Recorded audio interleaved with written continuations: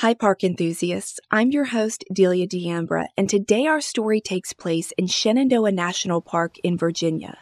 This park is a huge landmark on the map between West Virginia, and a lot of it is designated as official wilderness.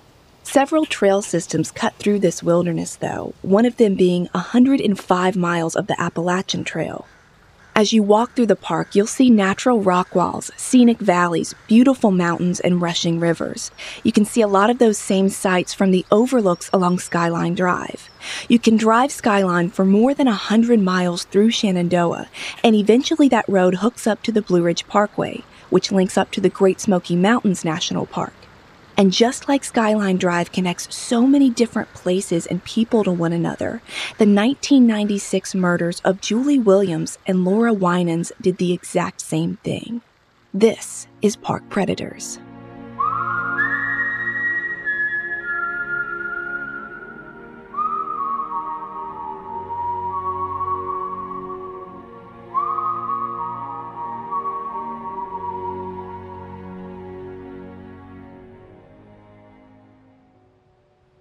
On May 30th, 1996, Tom and Patsy Williams were enjoying a beautiful summer day at their home in St. Cloud, Minnesota, when their phone rang. On the other end of the line, hundreds of miles away in Vermont, was their daughter Julie's roommate.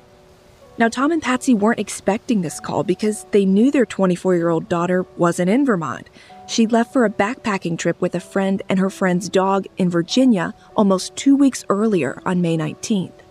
And this unexpected call was about to turn their world upside down because Julie's roommate tells Tom that Julie hasn't returned from her trip. Now, at first, Tom doesn't necessarily think this is the worst thing. Maybe Julie and her friend just decided to stay an extra day in the park, or maybe they had car trouble on their drive back. Surely there is some explanation. But as they stay on the phone, Tom and Patsy grow more worried when Julie's roommate tells them she has a lot of unanswered messages on her answering machine, most of them from people asking where she is and why she's missed appointments. That is not normal for Julie. Her parents knew that the last time they'd spoken with their daughter was on May 17th, and she had told them she was supposed to start a new job on June 1st in the Lake Champlain region of Vermont. She'd made plans to return to her apartment on May 28th to clean out her stuff and be gone by the end of the month. Tom and Patsy are starting to feel something just isn't right, so they make a call to the Burlington, Vermont Police Department, but for some reason they can never get through to an officer or staff member and can't report their daughter missing. So their next move was to call the National Park Service in Shenandoah to see if they could help. Rangers in Virginia agree to open a missing persons report on Julie Williams and her friend 26-year-old Laura Winans. Rangers take down the description of Julie's car that her parents gave to them and put out a be on the lookout to all park staff to see if it was still in the park. That same day, park rangers quickly located Julie's car, and it was just north of a place called the Skyland Lodge near Stony Man Overlook. That ranger radios in and reports the car's location, and he sees that no one's inside of it. He leaves a note on the windshield just in case the women are overdue from a hike and they'll eventually return. But even this information doesn't quell Tom and Patsy's fears while they're just sitting and waiting in Minnesota. So to ease their minds, the rangers at the national park allocate teams to go out that evening and search the trail systems.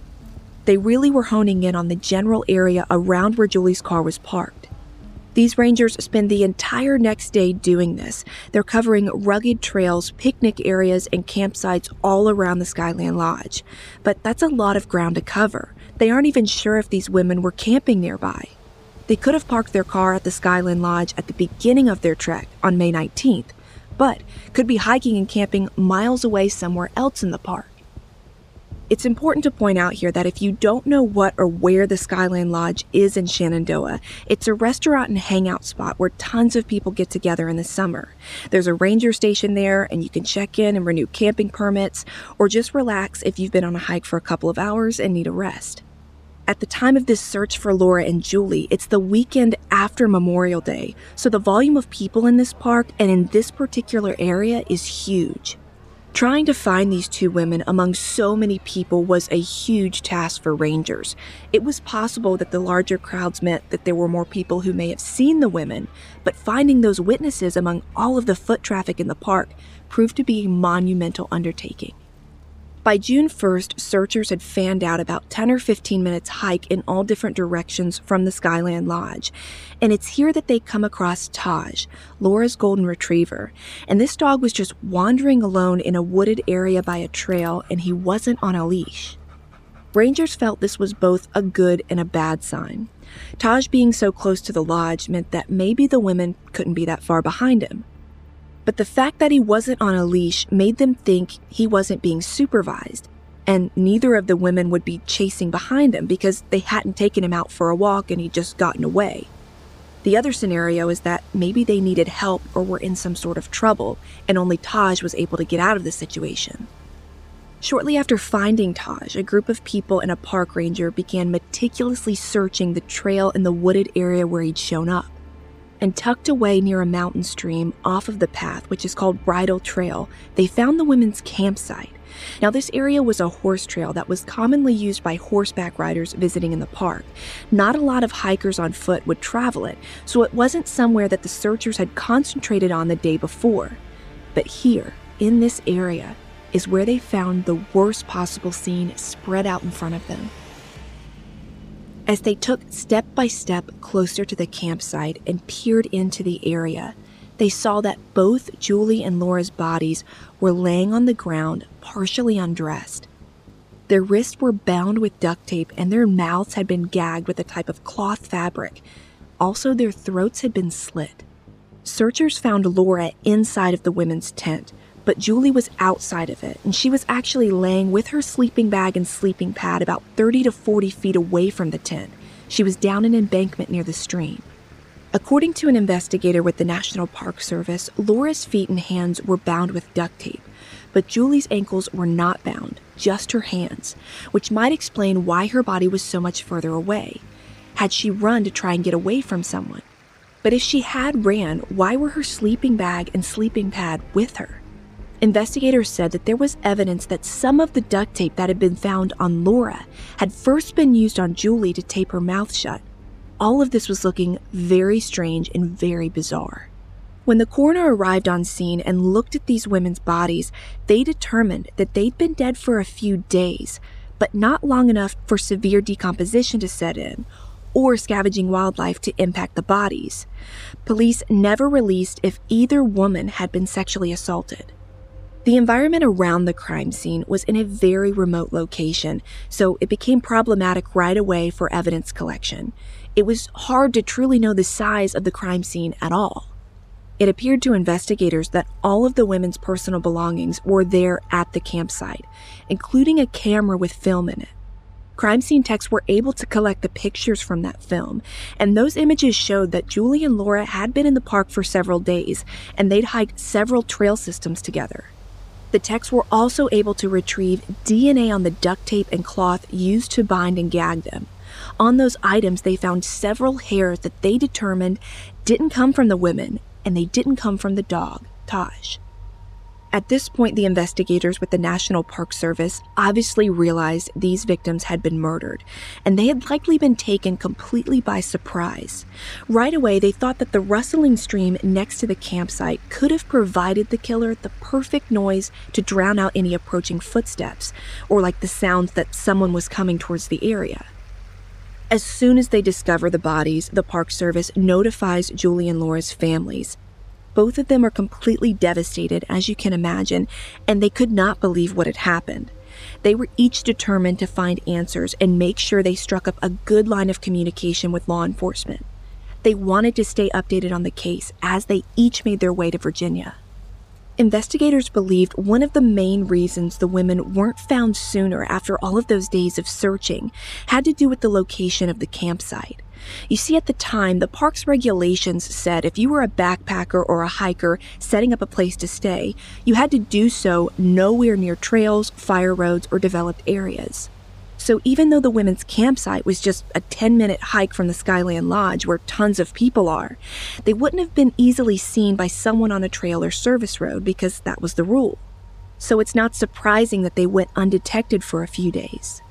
Now, after the discovery of the bodies, the Investigative Service Branch of the National Park Service became the lead on the case, and those detectives are a special unit of park rangers who are responsible for investigating crimes within the federal jurisdiction of national parks. Crimes like this, especially a brutal double murder, were not something that this detective squad for the Park Service saw a whole lot. They called in the Virginia State Police to help with the crime scene and process the area around the bodies. They also brought in the FBI to assist. Now, like we've said, there were a lot of people inside of this park this year. In fact, the National Park Service reports that in 1996, 1.5 million people visited the park. So crowd control and securing the crime scene became a huge task. And they were also up against weather elements, because just a few days prior there was a major rainstorm that had come through the area, and they were possibly expecting even more rain. Now here's a detail that's really strange for me, and I came across it while investigating this case. Even though Laura and Julie's families were notified that they were dead, for some reason the National Park Service waited 36 hours after discovering their bodies to announce anything to the public or the media about the murders. By June 1st, investigators had no clue who had committed this heinous crime, so you would think that authorities would want to let people know what was going on.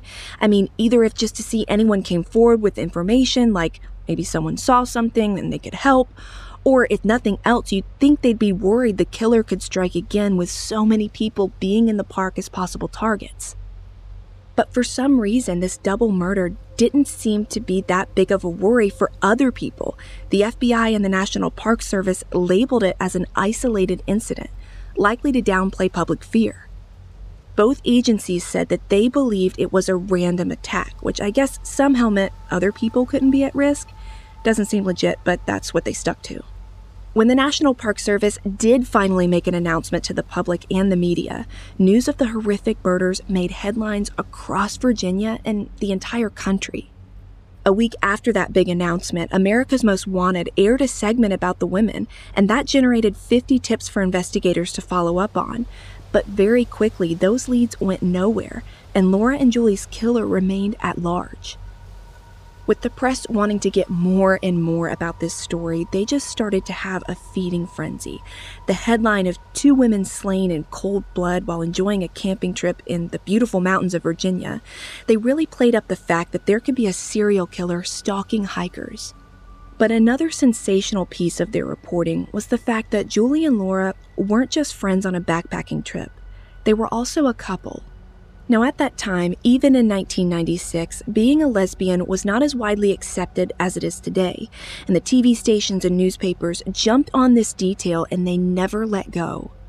The headlines for this case really played up the fact that the 2 women were lovers, and it felt, at least to their families, that detail overshadowed the gruesome nature of their murders.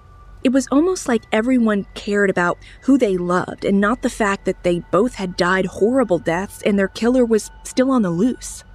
All of this made the situation even more difficult for both of the victims' families because neither of them were aware that the 2 were lesbians until after the crime. The first person to confirm for the press that the women were gay was Julie's minister in Vermont, a woman Julie had gone to repeatedly to try and reconcile her mixed emotions about being a lesbian and her Christian beliefs. Laura's family found the minister's comments outing the pair as lesbians to be super distasteful, and Julie's family felt the same way. For a long time after the murders, both families avoided interviews because of this. And I can imagine they were really frustrated by this and how everything was being handled, and the fact that this one detail was overshadowing everything anyone knew about their daughters, because they were so much more than just their sexual orientation. In addition to the details about their sexual orientation coming out, more details about the women's backgrounds and upbringings were reviewed by investigators. A lot of this information is helpful in understanding how the 2 women ended up together hiking in Shenandoah that year. Julie's background was that she'd grown up in Minnesota and she loved the outdoors. Her family described her as the type of girl who climbed every tree she saw, and she enjoyed playing sports. She was a high school tennis star, but sort of had a nerdy side to her too, and she loved to write. Journaling and writing and poetry was something she spent a lot of time doing. Her parents had raised her in a Christian household, and they held strong beliefs in their faith about helping others. When Julie graduated high school and went to college, she got really passionate about geology and social justice causes. She spent a lot of time studying Spanish and eventually became fluent in the language, and she used those language skills to become an interpreter for a local police department. In that work, she was able to help communicate between domestic violence victims and law enforcement. She had a big interest in caring for and helping families where abuse was present, and she also had a passion for the migrant worker community. Now, completely opposite Julie's upbringing was Laura, and she went by the nickname Lolly. Laura was from the wealthy and upper-class community of Grosse Pointe, Michigan, and her family was affluent to say the least. A report from journalist Barry Yeoman in Out magazine said that despite all of the opportunities and influence around her and her family, Laura had been a victim of sexual abuse during her childhood, and she spent most of her young adult years struggling to overcome this. Despite this scar in her past, many people who knew Laura said as she entered into adulthood, they described her as having a good energy about her and that she had a crazy witty sense of humor that won people over, even if she was sad. Because Laura felt like an outsider her entire life growing up in the upper-class family she was born into, as soon as she graduated high school, she moved pretty far away. She eventually settled in Vermont and started going to a small college. She also spent a lot of time outdoors, and friends who knew her said she was incredibly kind. She'd spent years of soul-searching and eventually found her purpose and calling as a wilderness guide. And that's how Laura and Julie met. They both attended an outdoor educational program for women in 1994. They started a relationship, and by May of 1996, they made their plans to go backpacking in Shenandoah. The trip was celebratory in a way because Julie had just landed her new job as a geologist in Lake Champlain, but there was no way the two could have known that that celebration trip would end in their deaths. As investigators looked into their past and backtracked their movements before their murder, they were able to establish, based on talking to eyewitnesses, that really looking close at those pictures from their camera, the vacation had begun on May 19th.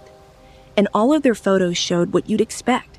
Laura and Julie seemed to be happy. No one else was with them that looked suspicious or like they were following them. The beautiful Blue Ridge Mountains were in the backdrop behind most of their pictures, where they were sitting on rocks or standing at overlooks, and Taj, their dog, was just sometimes creeping in the corner at their feet like dogs do. The images proved that by all accounts, the two were having a great time. At this point, rangers start speaking to other staff in the park who'd been working or maybe patrolling the trails where the women had been. Investigators learned that Laura and Julie had spent their first few days hiking, but then they ran into some rain. At one point, the weather got so bad it forced Laura and Julie to hitch a ride off of the trail system. They got that ride from a park ranger, and they renewed their camping permit on May 24th. After the weather cleared up, eyewitnesses told investigators that they'd seen the women hiking on White Oak Canyon Trail with Taj, and they were headed to Hawksbill Mountain.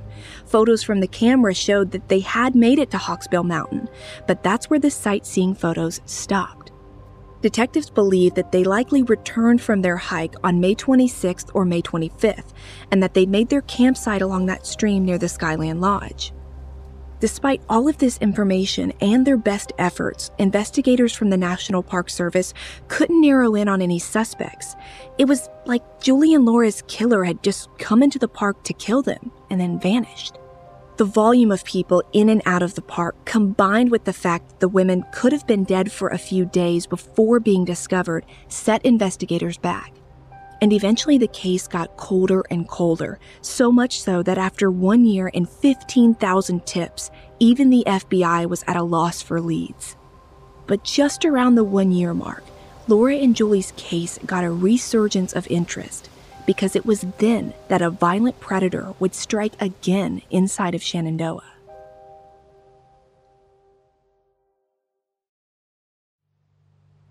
In July 1997, 1 year after Julie and Laura's murders, a female cyclist visiting Shenandoah from Canada named Yvonne Malbasha was riding her bike with a friend.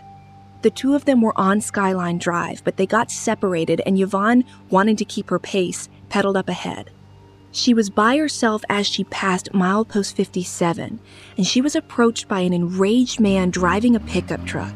He threw a soda can at her and began screaming for her to show him her breasts. At one point, he even attempted to run her off the road and then grabbed her by trying to shove her into his truck. She was able to fight him off using her bike as a barrier between them, and she threw her water bottle at him and ran away and hid behind a tree. This guy tried multiple times to ram his truck at her, attempting to run her over, but when it didn't work, he gave up and sped away. Because Skyline Drive is so long and winding and people pull off at different points it overlooks, there can be stretches of time where no cars come by. So Yvonne didn't have anyone come to her aid during the attack, because likely the dude who attacked her waited until he could get her alone and isolated. After a few minutes of hiding in terror behind that tree, not knowing if this crazy guy was going to come back and get her, Yvonne sees a park ranger and she runs to him to tell him what happened. She described what the guy looked like and what kind of truck he was driving. This is all information we should be paying attention to if something like this happens to us. This ranger immediately gets on his cell phone to call in the suspect's vehicle and get out a description of the attacker. By the time the driver of the truck tried to exit the park, rangers were waiting for him and stopped him. Inside of his car, they found hand and leg restraints hidden underneath of his seats. Authorities at the park identified this truck driver as Daryl David Rice. He was in his late 20s, single, and from Columbia, Maryland. Rangers brought Yvonne down to the park's exit to positively identify him, which she did, and that's when he's arrested for assault and attempted abduction. Now, to give you some background on this guy and just how awful he is, here's what former newspaper The Hook dug up on him. Reporters at that publication uncovered that right before his attack on Yvonne, Daryl had been fired from his job in Maryland for being extremely hostile at work. After his arrest, some of his former coworkers told police that he had often screamed sexual profanities at them. He'd punched a hole in the wall inside the men's restroom at work and would steal their lunches and bumped into them so that they'd spill their hot coffee. On one occasion, he'd taken a female colleague's picture and thrown it in the trash. In addition to all of this bizarre information, Daryl also had an arrest history in Maryland for drugs. He'd been arrested several times in the 1980s and 90s, dating all the way back to high school. It was mostly for using marijuana, cocaine, and LSD. Most of his life, he'd been a man who was very into music and the music scene around Baltimore, which his family said led him to drug use. By the time he was 28, he had been diagnosed with bouts of severe depression, and he had a hard time keeping jobs due to his criminal convictions. His family told the Washington Post that in 1997, at the time he was arrested for attacking Yvonne, he was seriously dating a woman he'd known for years back in Maryland. His family said that the biggest turnaround point had come for him in 1996 when he landed a computer programming job at MCI System House in Columbia. He'd been out of a steady job for a while, but this was going to be a new start for him. His female boss at that company said that at first Daryl was a good coworker who did great work writing training programs and software, but then she began to notice two sides to his personality. She told the Post that just a few months into 1996, Daryl began missing work and told her that that was because he was seeing a psychiatrist and taking new medications. His boss didn't love that he was missing work a lot, but gave him the benefit of the doubt. But then in late June 1997, she had to fire him because he blew up at work and punched that hole in the men's bathroom. Now, a week after his arrest for attacking Yvonne, Daryl told investigators that he'd become unhinged at work because he recently started dealing marijuana, and he thought his coworkers were watching him after hours and monitoring what he watched on TV at home. Daryl said he thought he might be a schizophrenic, but then later denied that, simply stating that people were against him and manipulating him. His family told reporters they believed Daryl lashed out at the bicyclist on Skyline Drive because he was upset about losing his job, not because he was abusive towards women or hated them. Not long after his arrest for attacking Yvonne, Daryl went to trial, and that jury convicted him of attempted abduction and sentenced him to 10 years in federal prison. But here's where things get really interesting. Daryl being in Shenandoah and attacking Yvonne just 1 year after Julie and Laura's murders sent alarm bells off in the minds of the detectives working their case. They wondered if, just maybe, he could somehow be involved in Julie and Laura's murders. It just seemed like too much of a coincidence that Daryl had shown clear signs of violence against women, and the severity of his attack on Yvonne led investigators to think it wasn't just his first time doing something like that. They figured he was at least worth looking into as a suspect for Laura and Julie's case. So with that in mind, detectives started checking into his whereabouts in May of 1996, and wouldn't you know it, they found he'd been in the same geographic location as both Julie and Laura during the days that they were missing. The Hook reported that Daryl was seen on surveillance video entering Shenandoah National Park at 8:05 p.m. on May 25th, and again at 4:57 p.m. on May 26th. He returned again with 2 male friends on June 1st. When authorities confronted Daryl with this information, he denied that he was in the park on May 25th and 26th, but did admit that he was there on June 1st. Daryl's responses only fueled detective suspicions that he was involved in Laura and Julie's murders. According to an affidavit from the U.S. Attorney's Office, while police were questioning Daryl in prison about the case, he said at one point, quote, "The women deserved to die because they were gay," but he said that he didn't kill them. Authorities were now sure that Daryl had killed Laura and Julie in a homophobic rampage because he'd made statements that he felt gay people should die. He had admitted to having irrational urges to hurt people he didn't like, particularly women. Law enforcement thought that Daryl's own statements saying that he could fly off the handle because of his inner rage would explain the brutal nature of Laura and Julie's deaths, and the fact that their crime scene indicated they'd been taken by surprise in a vicious attack. Plus, like we just said, investigators could place Daryl in the park at the same time as the victims. In an attempt to get more damning statements from Daryl, the FBI sent an agent undercover into his prison cell where he was serving time for attacking Yvonne.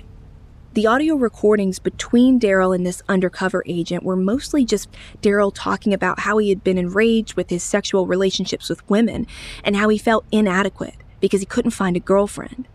He told the agent that he'd become addicted to pornography, and not just regular pornography. He was into really violent pornography.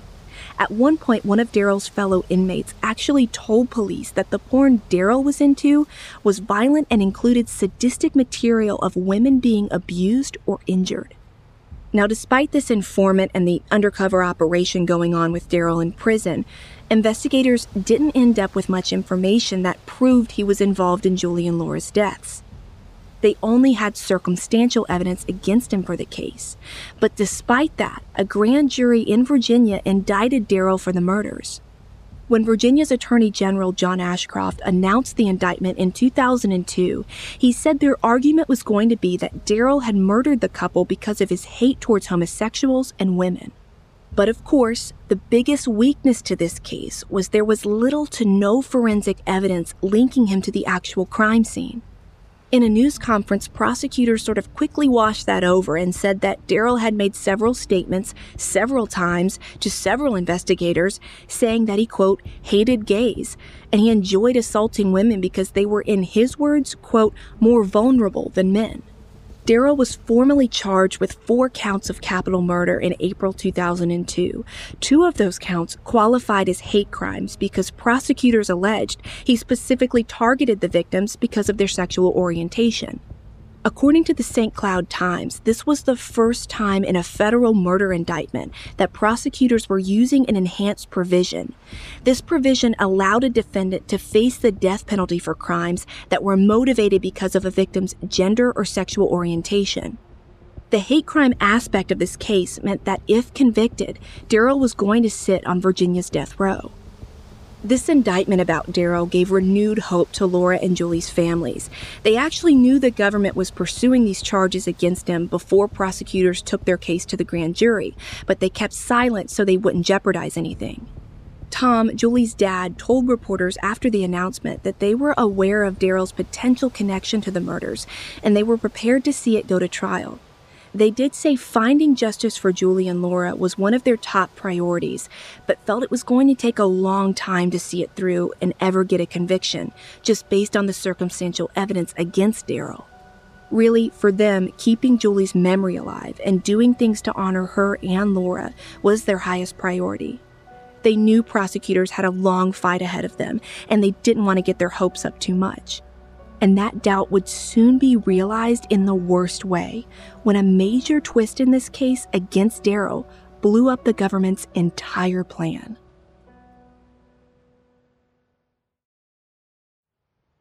Months after indicting Daryl on federal murder charges and capital hate crimes against Julie and Laura, prosecutors in Virginia hit a major snag. As they were preparing for trial, they had the state crime lab test those hairs that had been found at the women's campsite, the hairs that were on the duct tape used to bind them. After using a few different DNA testing methods, the results came back, and they didn't match Daryl. This meant the case against him was not rock solid, and a defense attorney could jump on that at trial and use the forensic evidence as reasonable doubt that there was another suspect out there. After this bombshell, the case quickly fell apart, and in 2004, the state of Virginia announced it was going to drop all charges against Daryl. But he didn't go free. He was still serving time in federal prison for attacking Yvonne, but he was off the hook for capital murder. It's at this time Daryl's defense attorneys bring up an alternate suspect they felt the government should be pursuing. By 2004, a man named Richard Evonnett's DNA had been submitted into a nationwide bank after his arrest for crimes against children. When techs at the state lab compared the hairs from Laura and Julie's scene to Richard's, it was a close match, but not exact. The results showed that this guy wasn't a perfect match, but for some reason his genetic code was not too far off, meaning that he should be looked at further. In court documents, it was revealed that the DNA results had come back for the hairs, and they showed they could have belonged to 8% of the population, and Richard was included in that 8%. The sample they tested had been degraded, though, but Daryl's defense attorney said it was too close of a match to ignore. So now I want to talk about Richard Evonnett's for a bit, and how he even popped up on investigators' radar to begin with. Richard was a 38-year-old man from Fredericksburg, Virginia, who traveled frequently for his job and had been in the Navy. He spent time living a transient life in Florida, Virginia, Texas, and California, and at the time of Julie and Laura's murders, investigators found out that he was in Spotsylvania County, Virginia. Now, that county is not far from Shenandoah National Park. But the problem is that by 2004, when his name was thrown into the ring as possibly being linked to Laura and Julie's murders, Richard was dead. He died in 2002 after killing himself while running from the police. In June of that year, Richard had abducted and raped a teenage girl in South Carolina and taken her back to his apartment. After days bound up, the teen was able to get out of her restraints and slip out while Richard was sleeping. He woke up and found the girl was gone and tried to run. By that point, though, his hostage had found police, and she told them that Richard had posed as a magazine salesman and forced her into his trunk at gunpoint. Officers rushed over to Richard's apartment and got into a high-speed pursuit that led from South Carolina to Georgia and eventually ended in Sarasota, Florida. It was at that point that Richard put a gun in his mouth and took his own life. But right before doing that, he had gotten on the phone with his sister, and he told her that he had committed more crimes than he could remember. After his death, the FBI connected him to the unsolved abductions and murders of 3 teenage girls in Spotsylvania County. Those murders occurred in 1996 and 1997. After his suicide, Richard was officially classified as a serial killer, but for some reason, the FBI didn't request any additional forensic exams be done to determine whether or not he could have killed Laura and Julie. Now, this inaction came as a complete shock to the victims' families because the FBI, the Virginia State Police, the National Park Service, all of the authorities had vowed to check his DNA against other unsolved slayings nationwide. The only thing authorities would say on record about this is that they didn't compare Richard's DNA to Julie and Laura's case because it, quote, might not be necessary. But a bit of circumstantial evidence that could have put him in the same area of Virginia at the same time as Julie and Laura is that detectives uncovered he'd taken off work for what he claimed to be a family emergency, and that was on May 30th and May 31st of 1996. Even with Richard looking pretty good as a suspect in the Shenandoah slayings, and likely many more murders of women, Darrell Rice was never off of the police's radar completely. They felt sure that based on everything they'd learned about him, he was possibly responsible for more abductions of women and murders in the region around Shenandoah, even if they couldn't link him to Laura and Julie's case. Authorities thought that Darrell fit the profile of a serial predator who'd been stalking and abducting women on State Road 29 in Virginia in the late 1990s. In early 1996, the newspapers eventually dubbed this predator the Route 29 Stalker. Investigators believed the stalker would trick women into pulling over on the highway and then try and abduct them. Now, Route 29 is a road I actually used to live on when I lived in Central Virginia. My first job out of college put me there, and I took that road every day to get to and from work or to see friends. It's a super busy state road that cuts through the heart of Virginia, and Route 29 connects North Carolina to Virginia all the way up to Washington, D.C. One victim of the Route 29 stalker was a woman named Alicia Showalter Reynolds. She disappeared in March 1996 while traveling Route 29. A few months later, her remains were found in a field not far from where her car had been abandoned. According to arrest affidavits, after Alicia's disappearance and murder, 15 women came forward and they lived on Route 29.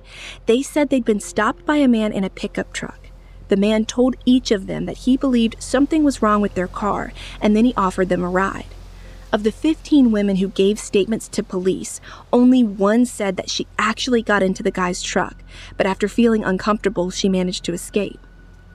According to reporting from The Hook, during his interviews with FBI agents back in July 1997, Darrell admitted that he enjoyed aggravating women and violating their privacy due to their vulnerability. Darrell said that his rage carried over when he would go out driving on the highway and that he tried to run women off of the road, and he enjoyed doing that. Darrell said that after he'd forced them out of their lane and onto the shoulder, he would just keep going. When agents asked him where he did this kind of activity, Darrell said Route 29. By the beginning of 2005, authorities were looking hard at Darrell, thinking he was the Route 29 stalker, but they could never definitively link him to any of the cases. None of the women who'd come forward saying they'd been run off the road or duped by the stalker identified Darrell. Darrell was released from federal prison in 2007 and given a GPS monitoring bracelet, which he was required to wear for several years. After that, he moved in with his mother for a period of time, and then in 2011 popped up in Durango, Colorado. According to police reports from there, residents started calling police because they were fearful of Darrell.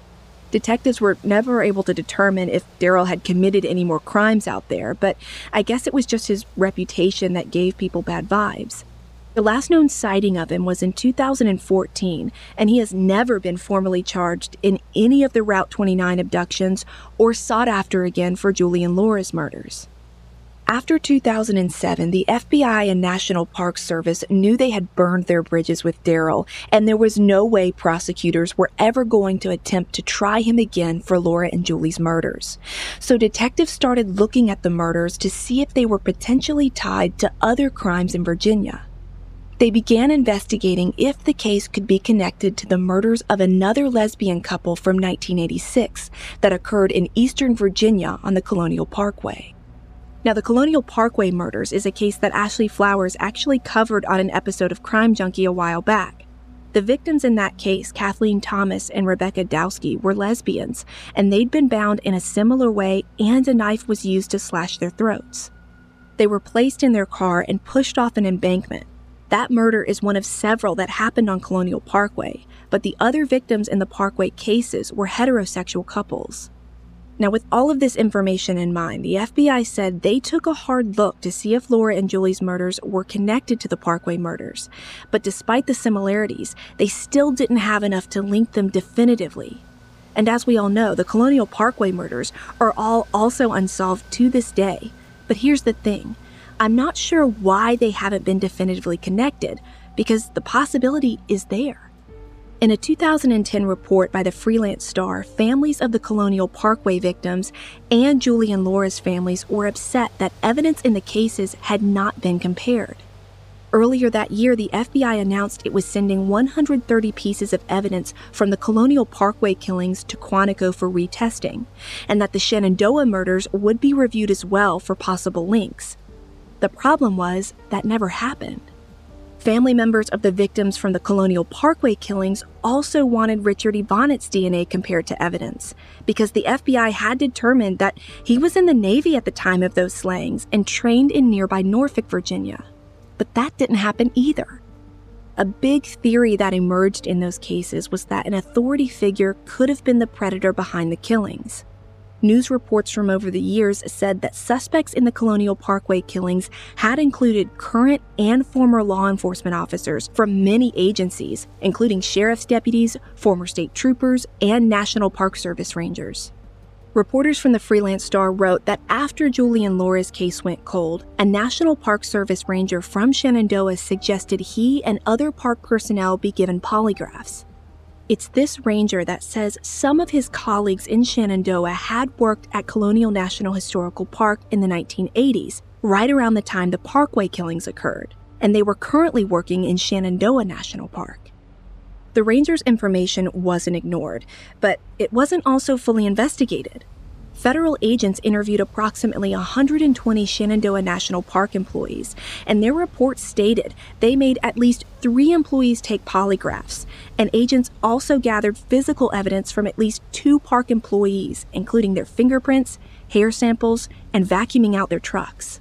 Now, after coming up to dead end after dead end, investigators in Laura and Julie's case began to think that maybe their killer was just someone they knew, someone who had followed them to the park and knew that they'd be there. Both Laura and Julie at a few points in their lives had dated men before coming out as lesbians. Laura had even been engaged to a man in Vermont. But police asked that ex-fiancé to take a polygraph, and he passed. His DNA wasn't at the crime scene either. And even as they went further and further back in Julie and Laura's past, those leads just never went anywhere. Just like everything else in the case, investigators had no concrete proof of who had been with the women at their campsite. And since 2004, no one has been named as a person of interest in the case.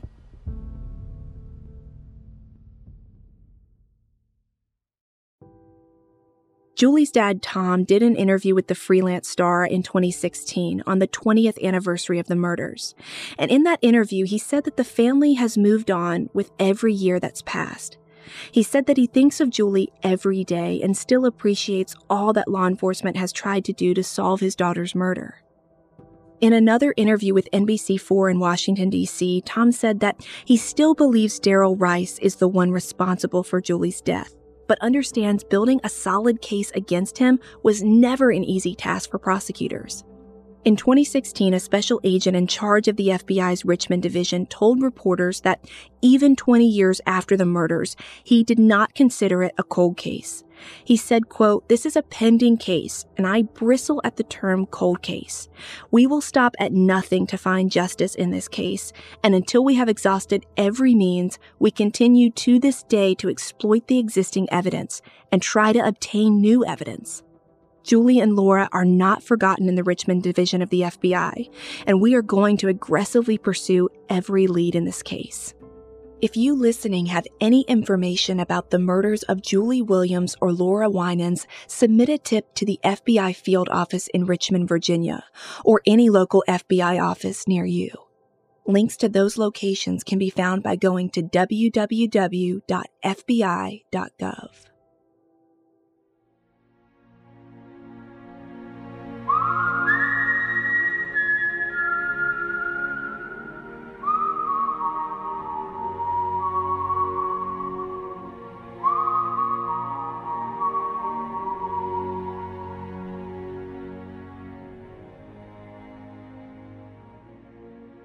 Park Predators is an AudioChuck original podcast.